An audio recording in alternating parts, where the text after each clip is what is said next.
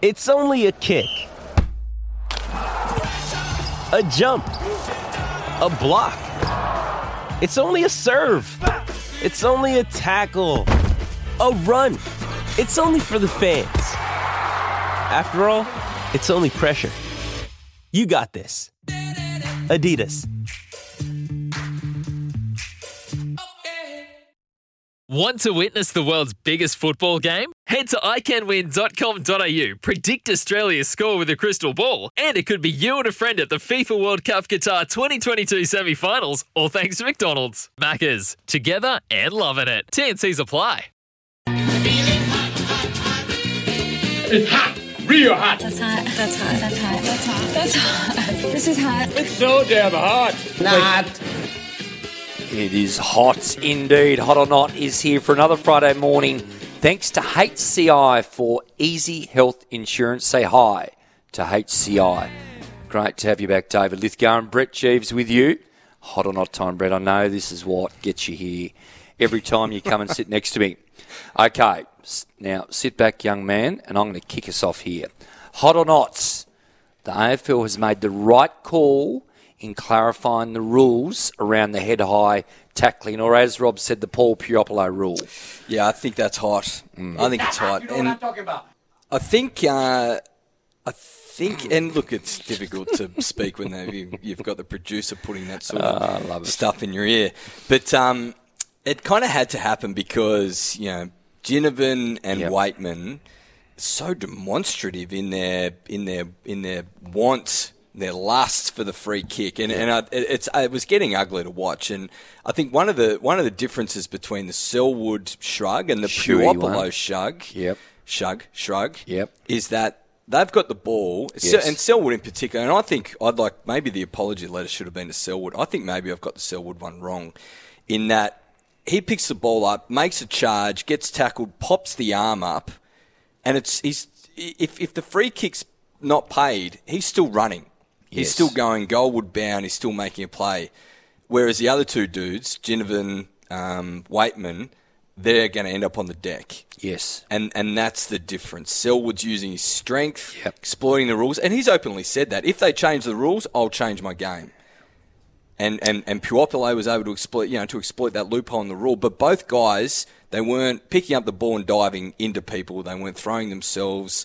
They weren't diving into swimming pools. And to me, that's the difference in why there needed to be clarity. Can I say with Joel Selwood, he is a genius still at milking a free kick. Let's be clear about that. Let's not let him off the hook completely.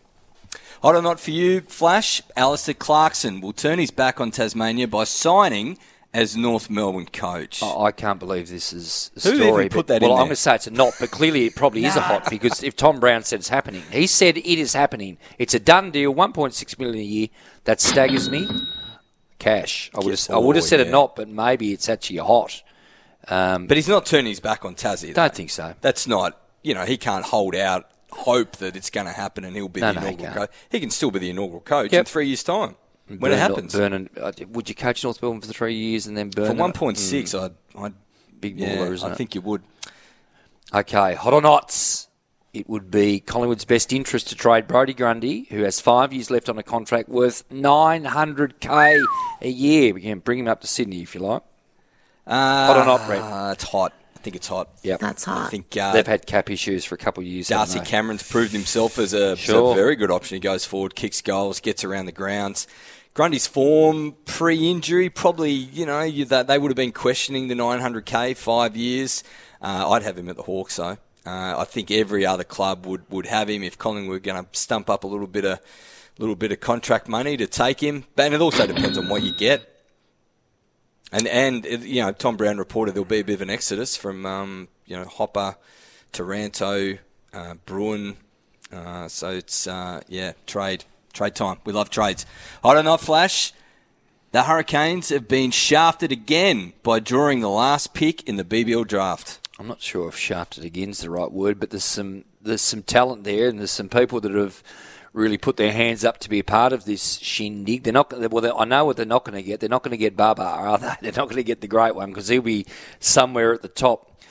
Faf's put in, Pollard's there, Shaheem Shahir-Freedy, Rashid Khan, of course, bravo. Khan would be the one, wouldn't he? Yeah. Just a dominant spinner that we probably haven't Not had. really. I like Boyce when he... But he hasn't been around for a while, though. He hasn't, I like Boyce too. I think he was probably... A little bit in that form of the game, I thought he was good. Yeah. Had some injury and sort of health issues, didn't he? I think so.